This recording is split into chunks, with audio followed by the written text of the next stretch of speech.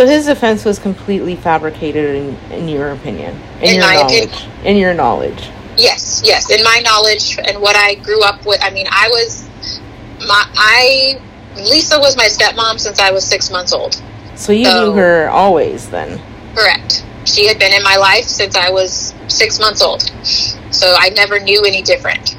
And I lived with, when I was there, I experienced him, I experienced Joshua, I experienced Lisa, so I know what I grew up with. Stacy knows what she experienced, so yes. I think on the justice side of things, I'm still speechless. I feel like it's a nightmare. I feel like it's a nightmare decision.